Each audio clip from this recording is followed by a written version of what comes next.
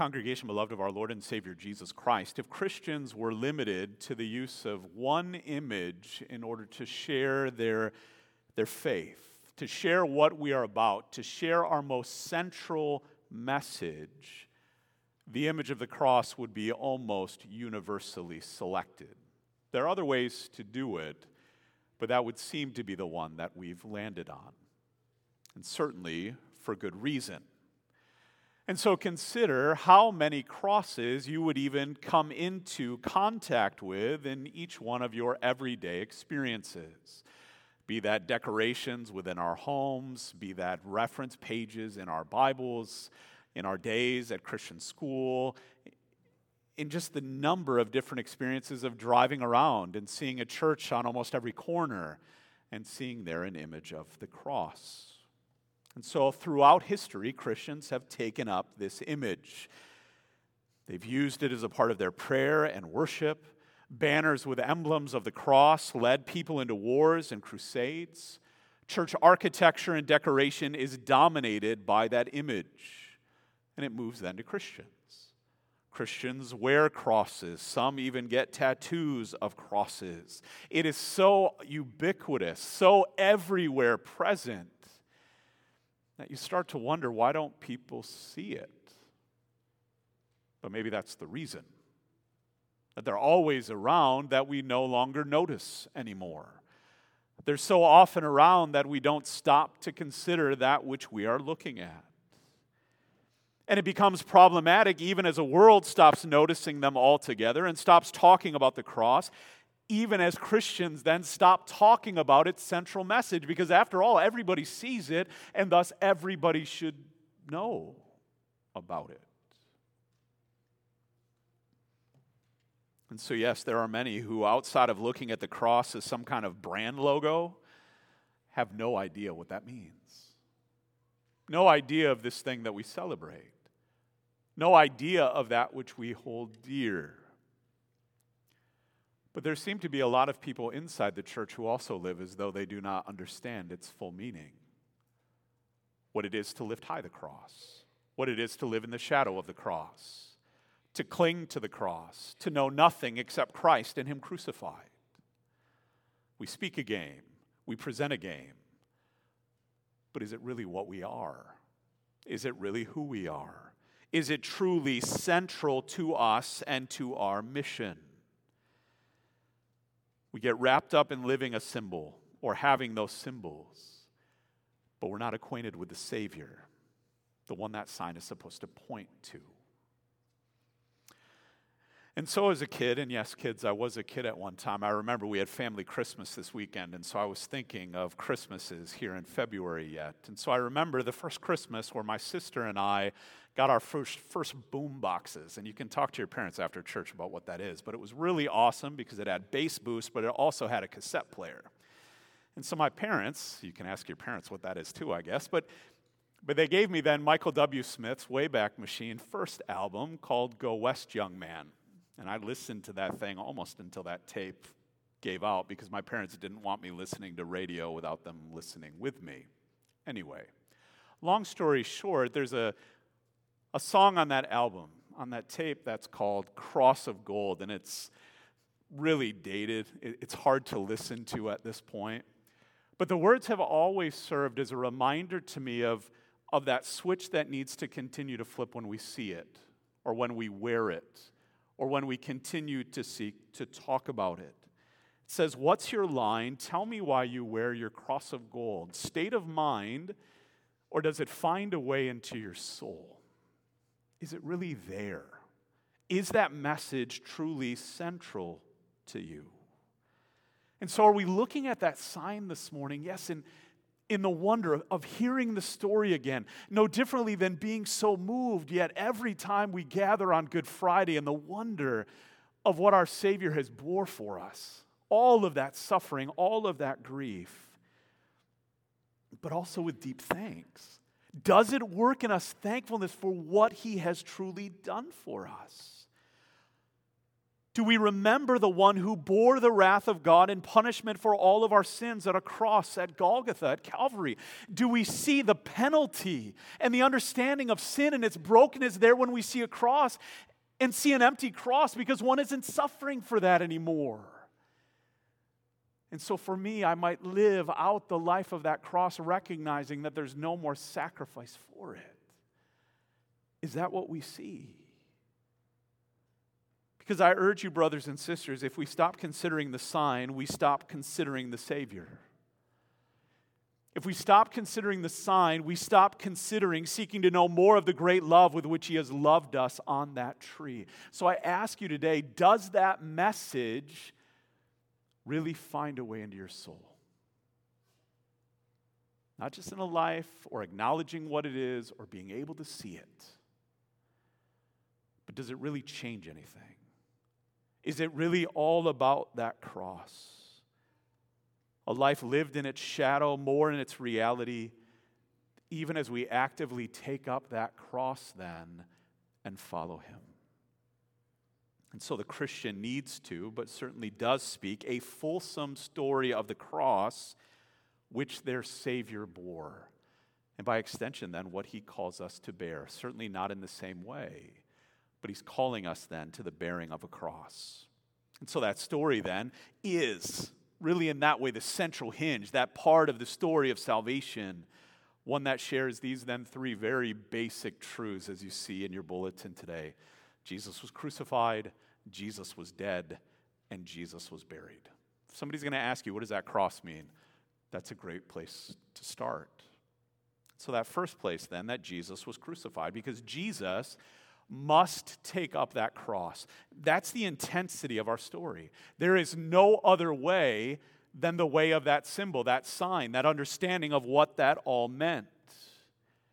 And yet we find right away in the narrative, and I think the helpful part as we go through it, is the fact that Jesus in the flesh can't. He can't take up His cross.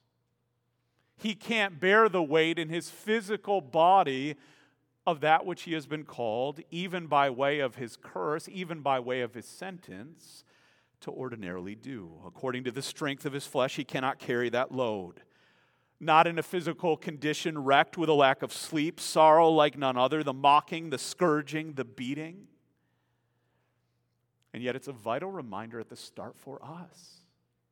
That's the wonder of God's grace, even in the account. Even here, as John Mark writes this out for us, what is that? That as we carry and as we share the story of the cross, we can't carry it physically apart from His help. In the life that we live, I can't live a life of cross in my own strength. But I also need Him to carry all of that which is mine spiritually. Every grief and the weight of every one of my sorrows. And so while in this moment we see physically He's not able to carry that, they must compel another, Simon, who was known at least for his sons in the early church. He is already now bearing the wrath of God for our sin completely. Accomplishing even in those steps the whole work of salvation, not needing us to bring anything for it. He will pay it all. And the manner with which He does that in the cross is the importance.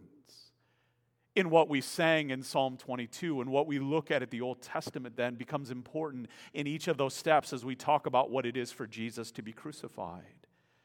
Because Jesus must take up that cross there, not in the governor's palace, not in the midst of the city of Jerusalem. He must take it up outside of the camp. He must take it up outside of the city in order to be truly cursed, to be truly crucified, to do that for us and for our salvation.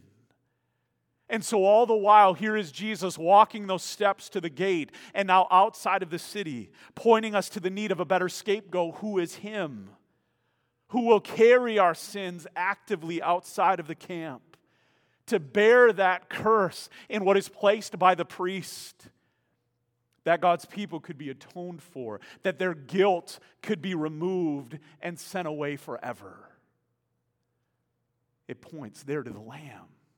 walking to the slaughter, a sacrifice of blood, that those sins could be covered, washed, fully atoned for, that God's people could be made right with him. You see, the cross has to speak of that curse. My curse. Mine for my sin and my transgression. One that he must not only carry, but that he must become. It's not as though he's just taken a bag of curse, our curse with him. He's the curse. Every bit of his being. All of this now for us. One that he must carry again and become in the place and in the manner of his death. Is it significant that he was crucified instead of dying some other way? Yes. And so it's Old Testament reality, yes. But again, it's assurance for you. You're not going to bear that burden he does. You don't shoulder that curse he does. By this death, I am convinced, I am assured that he shouldered the curse which lay on me, since death by crucifixion was cursed by God. And so he takes every step willingly. He endures all willingly, in full knowledge of the situation, in full knowledge of the demand, experiencing it all for us. And he doesn't dull it. He doesn't try to soft pedal it. Hey, you want a little sour wine mixed with myrrh? You want a little bit of something that cuts off the edge? A little bit of anesthetic? No. No, I will bear this for them. He does not seek to escape the pain of wrath or searing loss, because Jesus must also take up that cross and the weight of all of our sin and enduring the shame. He is our curse. He is our shame. He takes all of it. And so we continue to see in the narrative, again, in somewhat rapid fire way in this accounting in Mark, of what they've done. They crucified him. Just a couple of words in the text. That's all it says. They already knew what was going on. They already knew what that was about. They had seen it. Thank the Lord that we've never seen it. They crucified him. They charged him. They criminalized him. They cursed him. They cursed all of his promises. Do you hear the edge in it even as you hear it, as you read it? Temple destroyer and builder, save yourself. Savior of others, save yourself. Christ of Israel, come down and we will believe. It's all curse. It's all shame. Meant to embarrass, meant to mock, meant to tear down. It's the fulfillment of Psalm 22. All who see me mock me. They make their mouths at me. They wag their heads. He trusts in the Lord. Let him deliver him. Let him rescue him, for he delights in him. But why is this here? Why is this a part of the text? Why isn't it just enough that they crucified him, other than the fact that the Psalms and the prophets speak of the mockery? You see, those who were there unwillingly mocking this don't understand that their mocking proves his claim true. Otherwise, there would be nothing to mock. There'd be nothing to dismiss. They wouldn't feel offended by anything. They certainly wouldn't be threatened by it. They provide the very context as well for why he must remain on the cross. That as he hears this mocking, as he endures that shame, all the while he is looking at a world that resounds with the same thing, saying, while they are yet sinners, I will shoulder curse for them, and I will bear suffering for them, and I will do that for each one of them by name. I will remain here. They are the context for which he must remain on the cross. More than that, he must not come down. And what blessing for us in knowing Christ, as the word says, in the fullness of his humanity and his divinity, that would never happen. He would not come down. Impossible because of who he is. Impossible because of why he had come. Impossible because of what he had promised. Impossible because of the great love with which he loved his chosen. Why was Jesus crucified? Because God's justice and truth require it. Those older versions demands it. Nothing else could pay for our sins except the death of the Son of God. This is the only way. As we bear the story of that cross, that has to be the way. Not the cross in something else, not the cross in the life of the world, not the cross in whatever else you want to make it. This is the thing, this is the way, and there is no other. For it was the Father's will for our salvation. And so he endured it. It's the interesting part in the gospel accounts that there's really no other commentary. There's nothing else trying to unfold it for us or make it more real or more explainable. It's a list of events. And yet he endured all of that, taking up our cross that we would be saved unto a life of following him with ours, a life of sacrifice, a life of thanksgiving for what has been given to us and afforded to us. And so our testimony then has to be much more than just an image or just having some around the house, and certainly more than just the accounting of a historical event. No, it has to be the message of what took place and why it took place and how it could take place. A message of what he gave freely and willingly and wholly. A message that must be believed by faith. Not just held onto in your hand or worn around your neck. Believed. Wholly believed that this has been given for me. Believed by faith, followed by a way of faith. As we follow one faithful even unto death, the cursed death of the cross, and that in the second place because Jesus was dead. And at the one point you're like, well, right. It's what follows. Jesus must take up the cross as the means of his death. That speaks something. Again, significant in what it was, but in the way that he does it, enduring it faithfully, enduring great anguish over many hours, suffering that sorrow alone in impenetrable darkness from the 6th hour through the 9th hour, separated from the people, separated from the blessing of the Father according to the flesh.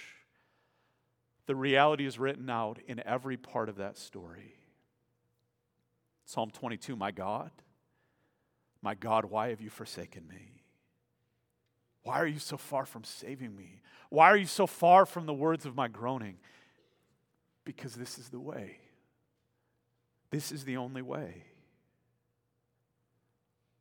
Because of what Paul makes very plain in 2 Corinthians 5. For our sake he made him to be sin who knew no sin, so that in him we might become the righteousness of God. So that we would never be forsaken.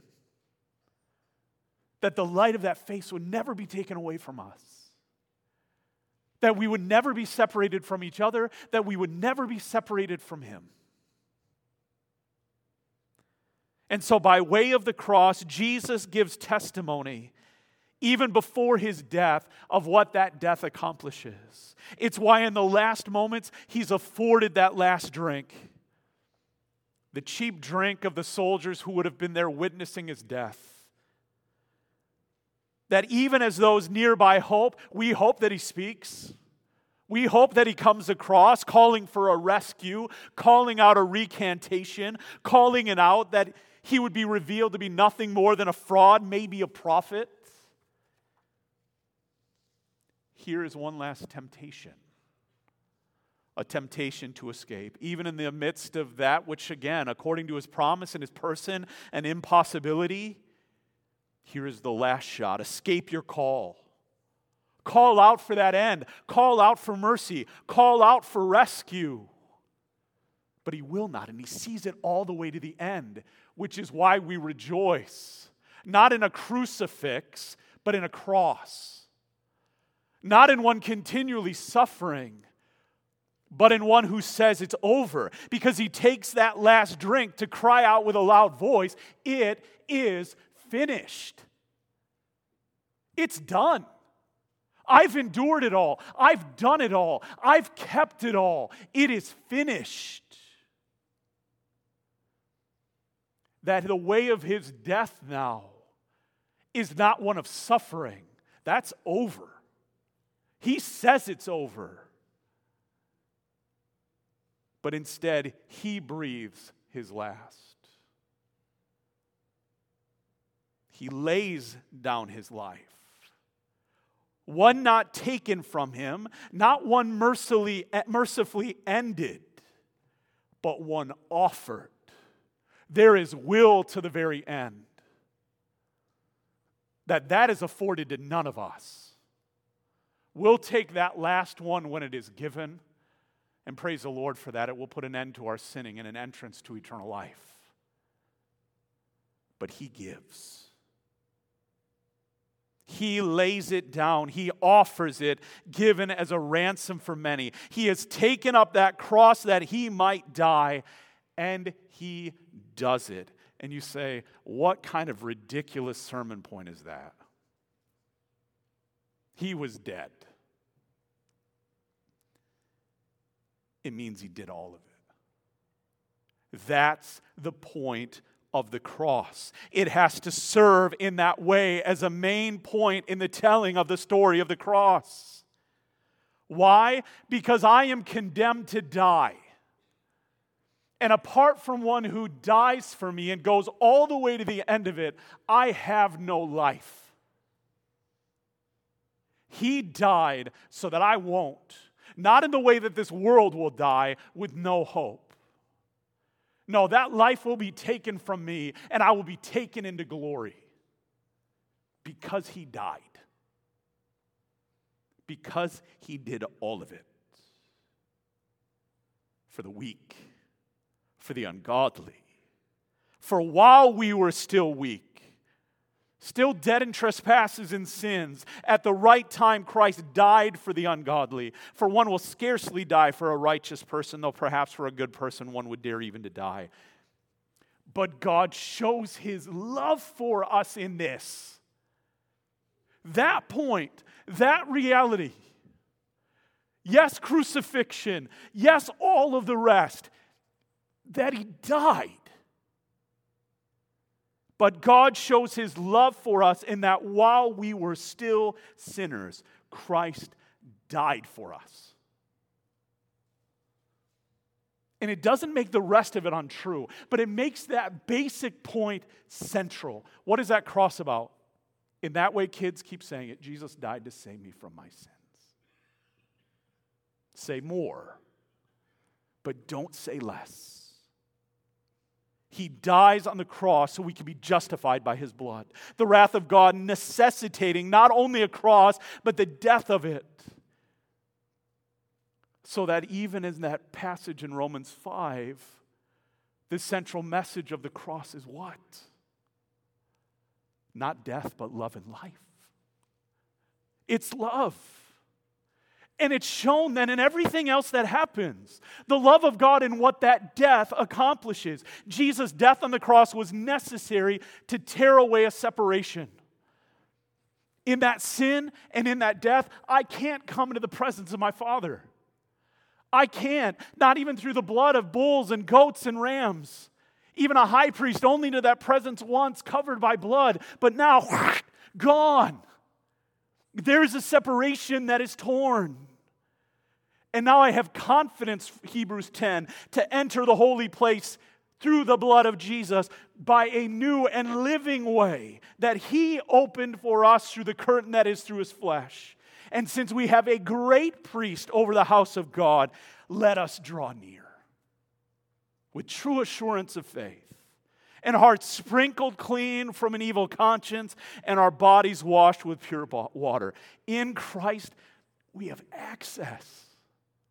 I'm not dead anymore. I live, and I come into the presence of a Father who will not forsake me through the grace of his Son, Jesus, that he has provided in his death. that by way of that death he might bring me near in the very justification that assures. A death on the cross necessary then to bear out a confession. He has died for me. Yes, for the sins of his chosen, but for me. Because the story of the cross also includes a centurion that would have been there from the beginning. From the centurion, or from the governor's palace, all the way there. He heard it all.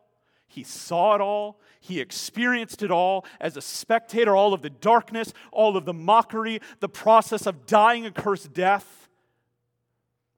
And that in the same way that we've seen so many crosses, this is a way of death he would have seen before. That was his role there. I've already seen this. I've seen it countless times.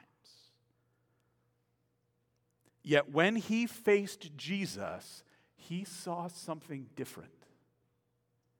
He is the witness, by way of his expertise, expert witness, for lack of a better term, of what goes down that day.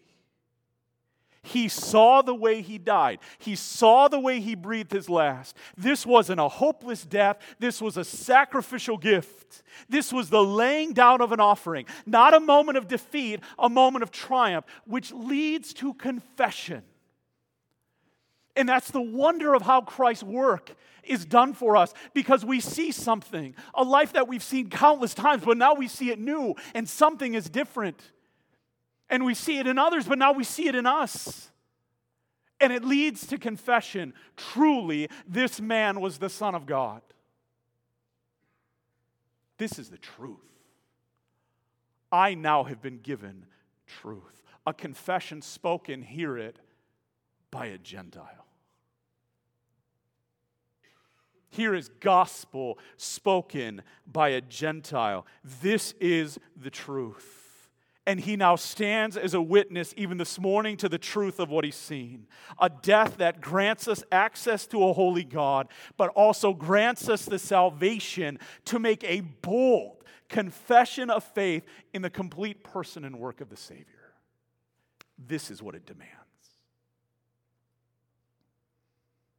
Since Christ has died for us, why do we still have to die? Our death is not a payment for our sin, but only a dying to sin and an entering into eternal life. But did you hear it? What further benefit do we receive from Christ's sacrifice and death on the cross?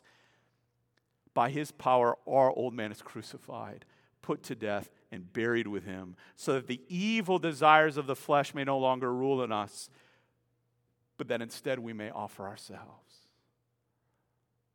And that isn't just acts, that's confession. A confession, a witness, a sacrifice of thanksgiving to him. And so, Christian, is his death for you? And of course we say yes so quickly. Have you been brought into the presence of a holy God, made right only in what Christ has done for you? And is that pouring out of you in confession? Yes, from your mouth, but also a life that is lived, no longer dead.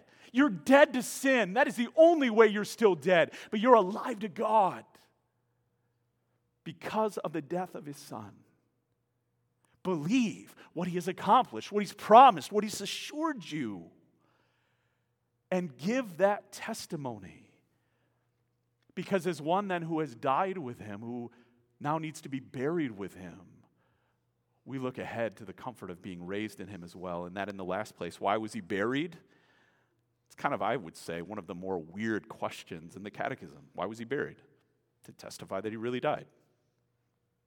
It seems almost an afterthought. But it's all it needs to say. This really happened for you. This is what he did all the way. His life ended in the way that it needed to for your salvation. But again, that starts now to change something, right? The reality of that death must bear out a response of life from his people. For we remember what he's done. Why does the creed add, he descended into hell to assure me? And here's that life perspective again.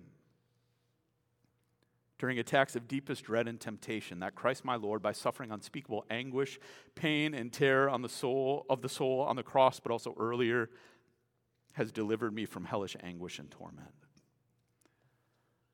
Because there is therefore now no condemnation for those who are in Christ Jesus. So as they looked at him that day, and as we consider him, what is the story of that cross, of his death, of his burial, move in us as we consider him? What should the story of the cross look like, even as it is borne out here in this story briefly by those who love him? Did you see the groups that are listed? There in the distance were the women who loved and ministered to him throughout his life, who now serve as witnesses, but as those who even in his death will see that he is properly cared for and served. They will continue to follow him in the realities of his sacrifice and of the death that he has died for them. They don't understand it fully yet. Friday's here, but Sunday's coming. But in that moment, here is a love of the Savior. There in that evening, the brief time before Sabbath would begin, was Joseph of Arimathea, who now serves as one emboldened, as it says in our text, to show courage. That because of the death of Christ, now is awakened in him a faith to be able to claim him as his own. To go out and, yes, claim that corpse and say, I will bury him. But he's burying his own life because all the Jews know that he went to get him. And it's his tomb. And it's his life. And it's his claim. And I consider all of that rubbish for the sake of following Christ. Because I long for the kingdom. And so he will give his life there. But there is also the contrast between Pilate and the centurion. Because Pilate, who was once amazed, is now surprised. Asking what is truth at the beginning, now, is it true? Surprised that it's happened so quickly.